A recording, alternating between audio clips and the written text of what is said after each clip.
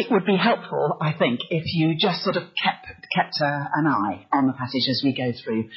Helps you to concentrate too, doesn't it? And also always to check out that the preacher is actually saying what's in there, because God's word has authority. So let's just do that. And let's pray as we start.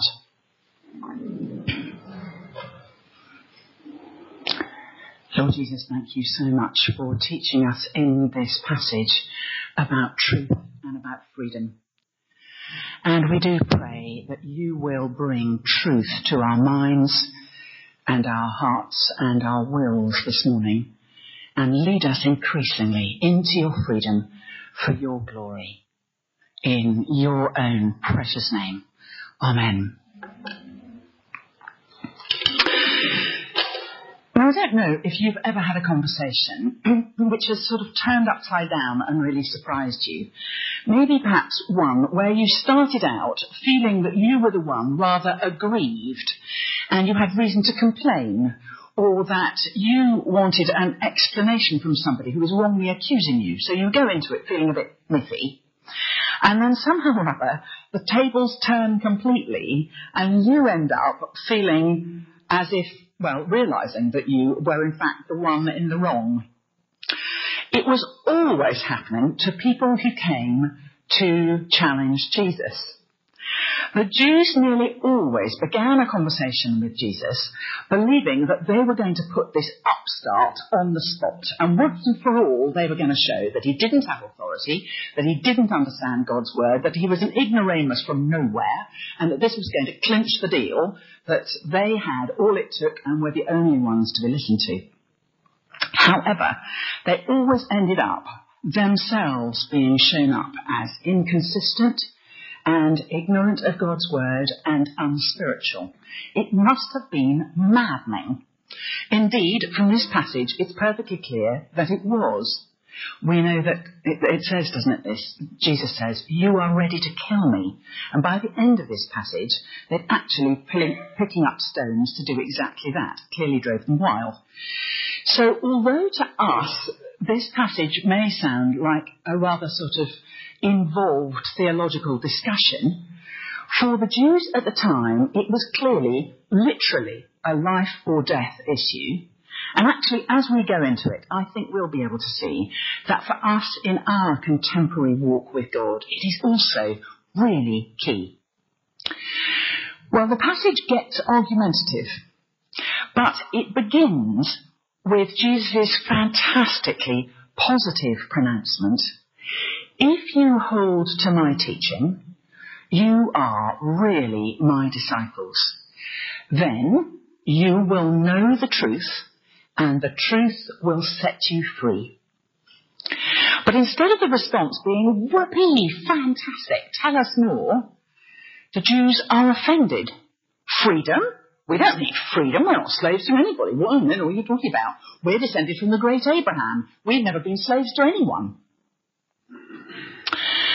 The equivalent of this is like you're meeting a great doctor, perhaps socially rather than in a consulting room, and him saying to you, follow my advice and you will get well from the great superbug. And you might say, I haven't got a superbug. And the doctor says quietly, everyone has it. And unless you recognise that, you won't get better. But you can get better as long as you follow my advice. I wonder what that would trigger in your head. I imagine probably something like, who is he? What are his qualifications? I must go and check out his CV. And that's precisely what the Jews felt. And the first thing they started with was parading their own qualifications, which were, in Jewish terms, absolutely top-notch. We are Abraham's descendants. You can't say higher than that. And we've never been slaves to anyone. We couldn't be better connected, they're saying, and compared with you, well, compared with everybody, we are right at the top of the theological tree, so we've got nothing to learn. But at once they are actually wrong-footed. For a start, they seem to have forgotten their own history. They certainly have been slaves, and many times over. The whole story of Moses is about their being set free from hundreds of years of slavery in Egypt. They were also slaves in Babylon, and right when they were talking then, they're under the heel of Roman rule. But actually, Jesus isn't talking on the level of just historical accuracy. He's talking about their spiritual lives. And he's saying, you may think you are free when you do everything you want, but you aren't. You have to keep on doing it once you start making wrong choices. As soon as you do something wrong, a little link is forged, and then another one, and then another one, until you are chained up. Well, we may sadly have experience, or at least we're aware, that maybe a person might say, I'm free to take drugs. And they think of it as a freedom. But we, as observers of that, might say, but you will shortly not be free. You think you're in charge of them, but actually in the end, they will take charge of you. There is a slavery in that. Now, they don't realise, of course, that is a step to slavery, but they will realise it once they are gripped by it. Well, Jesus summarised this spiritually by saying, everyone, it's in verse 34, everyone who sins is a slave to sin. So that's what our doctor means when he's saying, if you're breathing, you have the superbug. It's endemic in every human being. Do you remember earlier in this chapter, the Jewish religious leaders dragged a woman caught in adultery before Jesus and wanted him to pronounce on her fate, which by law could have been stoning. And Jesus put her accusers on the spot by saying, if any of you are free from sin, then you can cast the first stone. And one by one, they slunk away. As we would have had to too, had we been there at the time. Because which of us can possibly say, I am free from sin? Those self-willed responses come so easily, don't they? I regret to tell you, my mother said she wasn't absolutely sure that she believed in original sin until I was born. I was her oldest, and the fact is, you do not have to teach a child to disobey. You don't have to teach them to cover up doing something wrong by telling a lie. You don't have to teach them to be rude or biff another child to get a Duplo truck. It just comes naturally, doesn't it? But you have to teach telling the truth. You have to teach sharing and being kind. It is endemic in us to, one of the evangelists calls it swerving to rot. And that's true. We easily, in our natural selves, swerve to rot. In the Alpha course, which some of you have probably been on, you may remember that when they're talking of sin, they sometimes say that if you are a particularly good person, you may only, in a day, do one bad thing. Just imagine having a day when you only do one bad thing. And say one bad thing and think one bad thought. Just imagine only thinking one bad thought in a day. Okay, so you're an amazing person if that's the case. That's 3 sins a day. So that is roughly 100 sins a month. So that is about 1,200 sins a year. And you're how old? Well, we should be deeply heart-struck by that sort of calculation, shouldn't we?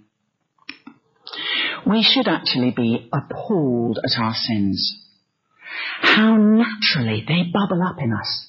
How much of a grip they have on us.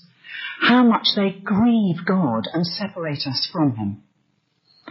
But let's go back to the beginning of the passage. The fact is, Jesus isn't condemning. Like the doctor, he's giving an accurate diagnosis so that we can be set free. He says we need to recognise that we've got the bug, that very real problem of sin.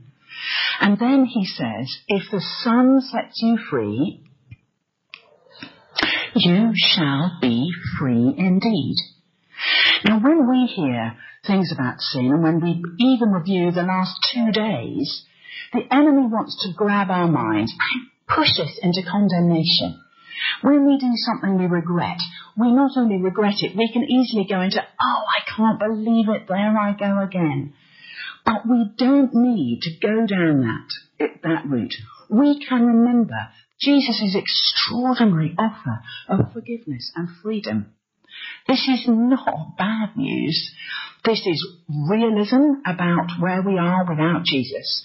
And it gives us the solution, the cure, as it were, straight away. Because Jesus is making us an astounding offer of spiritual health to those who will acknowledge their need and ask him for it. But let's just go back and continue to follow this conversation through from verse 37. Jesus picks up the Jews' own claim to be the spiritual successors of Abraham. And he challenges them on that. He says, in effect, yes, physically you may descend from Abraham, but if you were truly his successors, you'd have the same characteristics. You'd recognize God when he speaks. Abraham is called the friend of God. As it is, you do the opposite. You are rejecting God's truth as I speak it. So that shows that you are the spiritual successors of a totally different spiritual father. So then they raise the bar further. We're not just Abraham's children, we're God's children. And Jesus replies, if that were true, you would love me for my Father's sake. You'd recognize the truth, because I am the truth, and so is he. But as it is, you are completely deceived, and even dead set against the truth. And that shows that your spiritual ancestry, far from coming from Father God and Abraham, is from the devil, the father of lies. Now, this is the most incredibly offensive diagnosis. One has to say, Jesus is the ultimate provocation here, really, isn't he? Can't you just feel how their pride and their anger would rise up? And it would, of course, feed their original fury. By what authority does he dare say such things? And in answer to that question, as so often, Jesus asks one of his own in verse 46. And it's an extraordinary question, one that no one else anywhere has ever really dared to ask. It is, can any of you prove me guilty of sin? Again, how long would it take for someone to come up with proof that you aren't perfect? I just dread to think how easily anybody would be able to say how instantly provable it is that I am far from perfect. Whereas Jesus is able to ask his hearers, has anyone ever heard or seen me do anything wrong, ever? And they don't even attempt an answer to that, because they can't.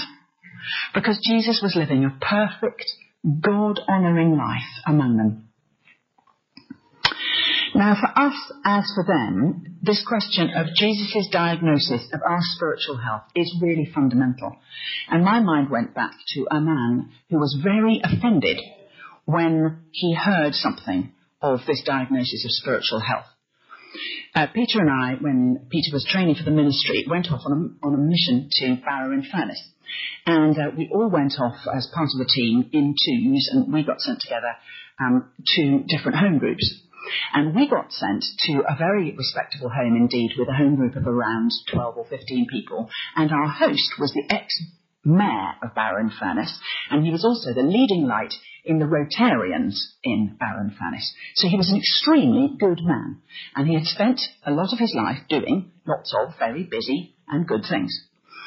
And Peter and I did alternate evenings, and on that evening I was the one who was due to do the talk. And I did a talk which was extremely simple, and I'll just wave my hands about, and you will have heard this illustration plenty of times. It is the simplest possible illustration of two cliffs with a great big gap between them. Maybe you have seen a demonstration. And you draw a picture and you say, this cliff is man and this cliff is God, and a great chasm formed by our sin separates us from God.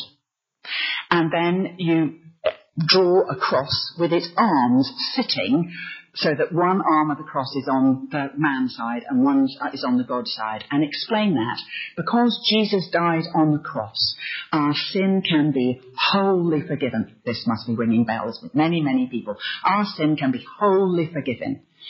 And so I emphasised that we were all sinful.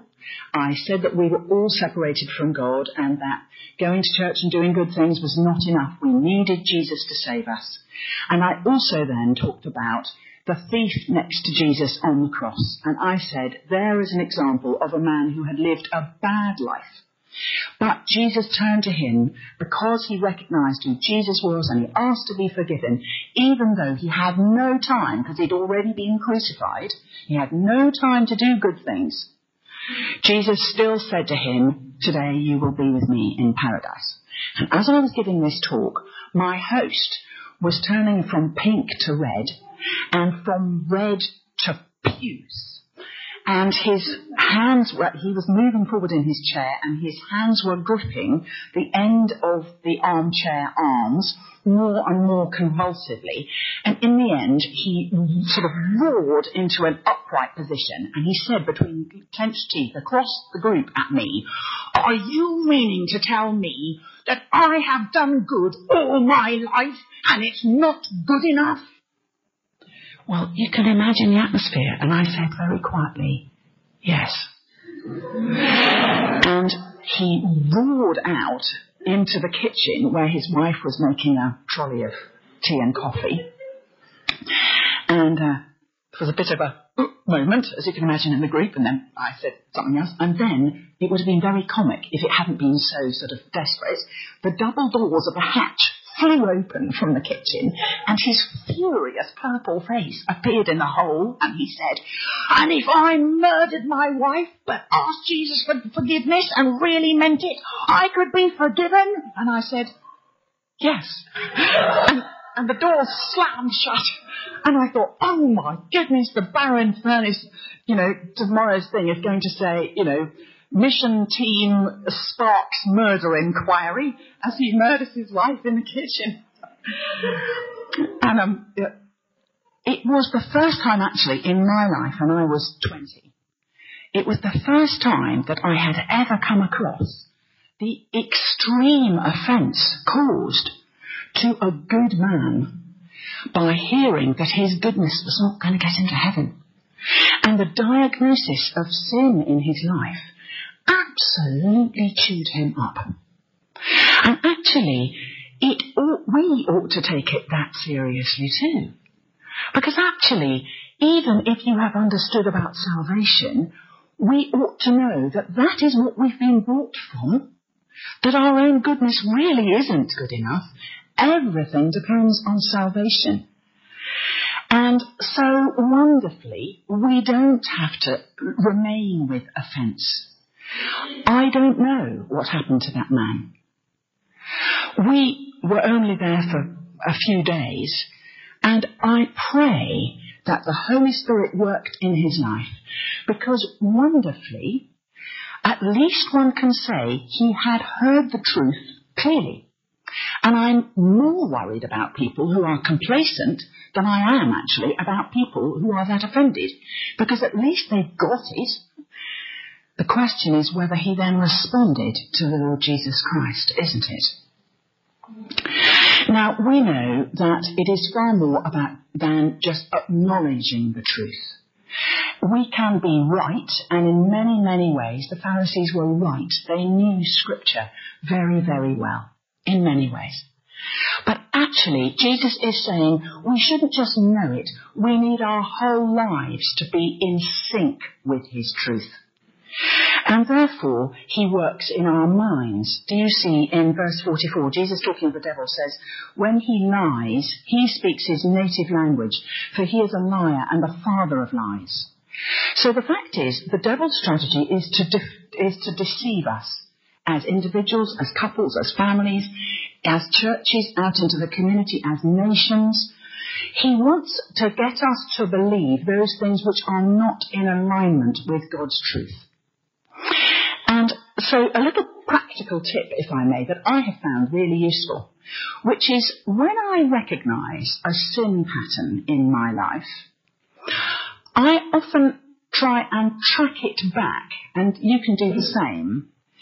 And quite often, I think maybe almost always, when I see a sin pattern and I track it back, I come to a core lie.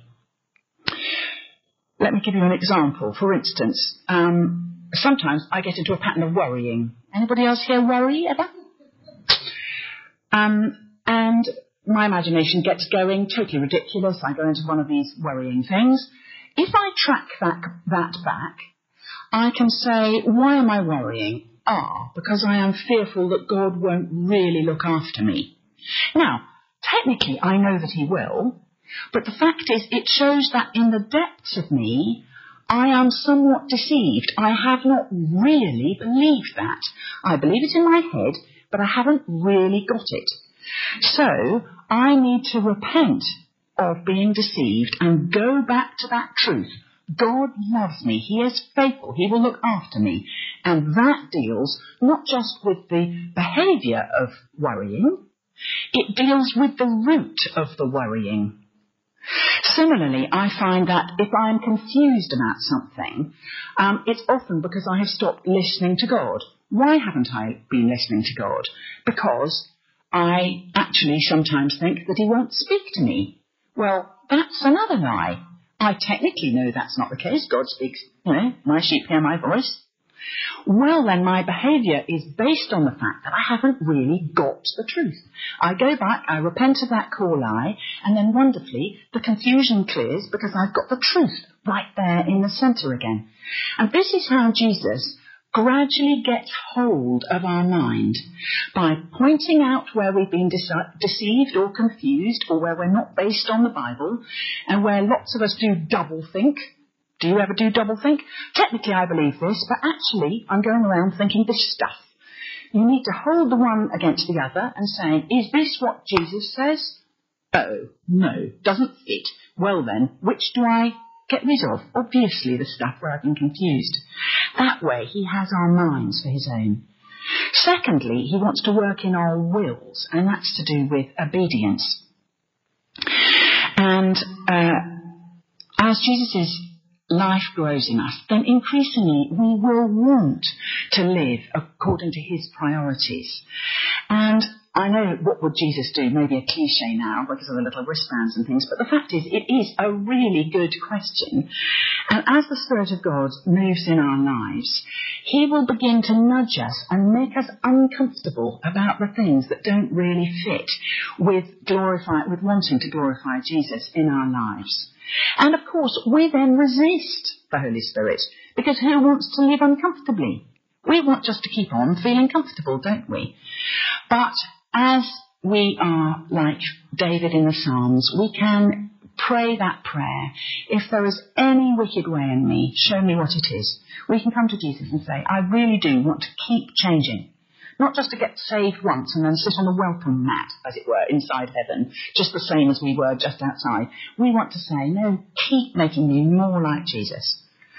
So, how does one recognise where one isn't free? What is this freedom stuff that we are being told about here? Well, let's get really practical. Think of a relationship that you've got, a member of the family, a friend, a colleague, someone at work, whoever it might be, which is less than perfect. Can you think of a relationship which is less than perfect? Are you able to respond to that person exactly as Jesus would?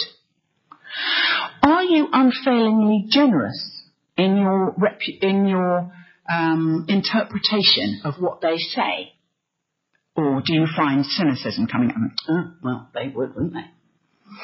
Are you always loving if they are sarcastic or mean or difficult to you?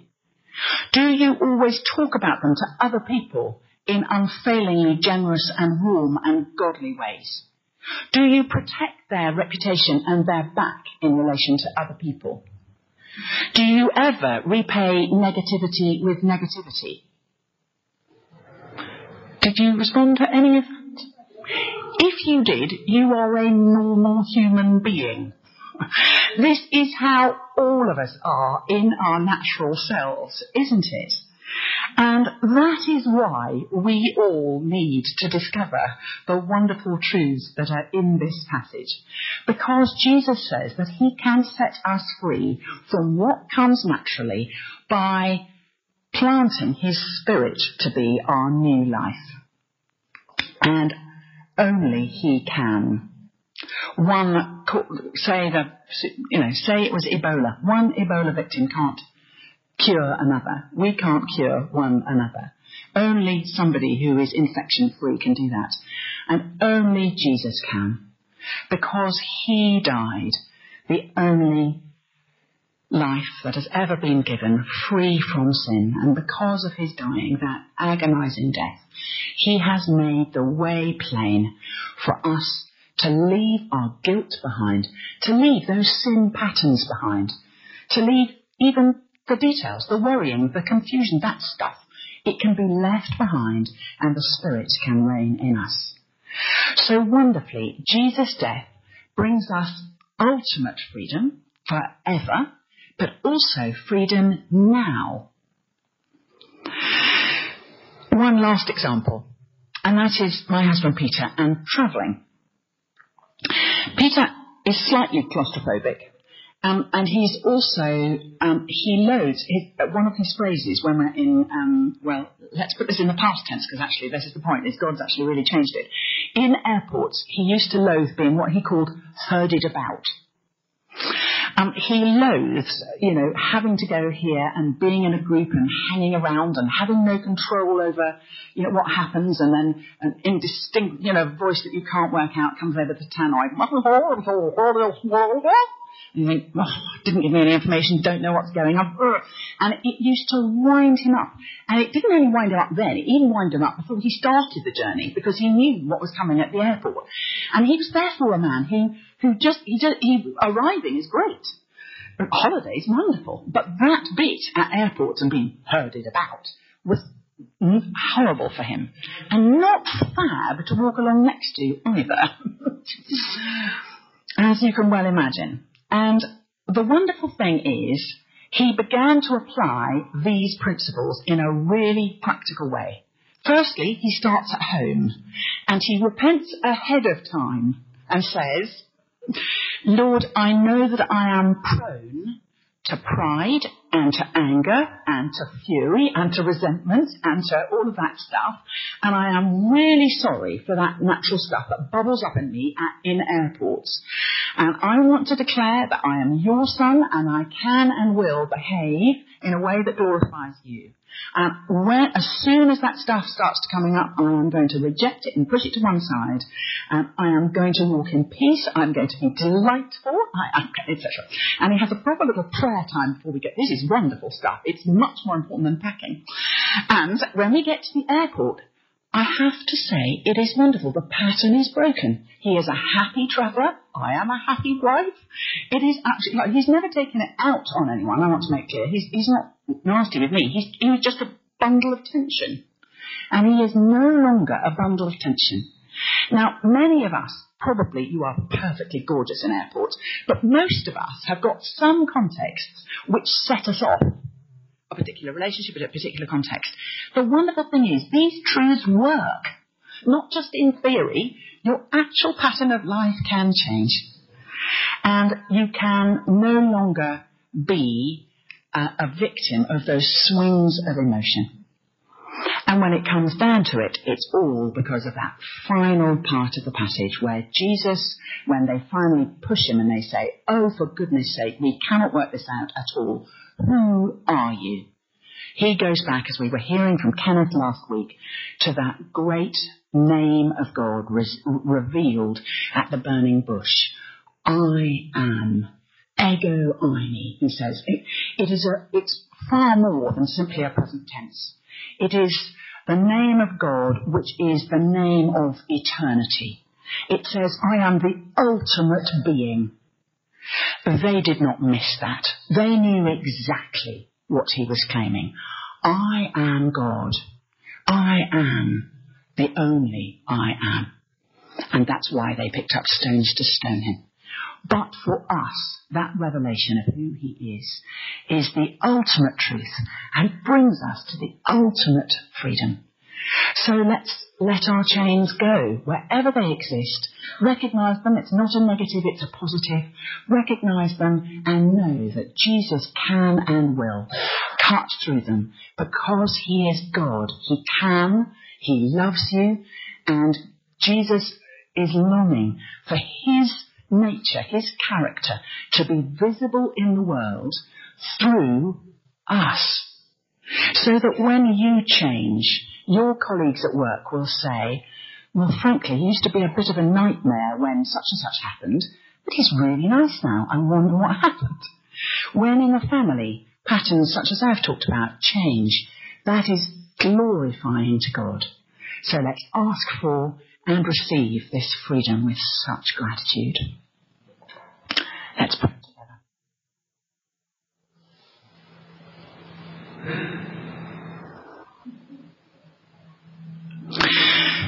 Lord Jesus, we thank you for the enormity of your truths. But we thank you too that they are really practical and really do make such a difference in our lives here and now. And we want to praise you and thank you that you have such love for us and you don't reject us when we are stuck in sin patterns, but you offer us a way out. And Lord Jesus, we know that if you left us on our own, we would die of that superbug, which is sin. But you have come and through your death offered us freedom. And we don't want to be like that guy in Barrow who was offended by your offer. We want to say yes. Yes, once and for all, to salvation through you. And ongoing yeses each week, each day, to being changed by you and giving you freedom to make yourself more present and more visible in our lives, so that you are glorified and so that the world discovers who you are and what your love is like. In Jesus' name, amen.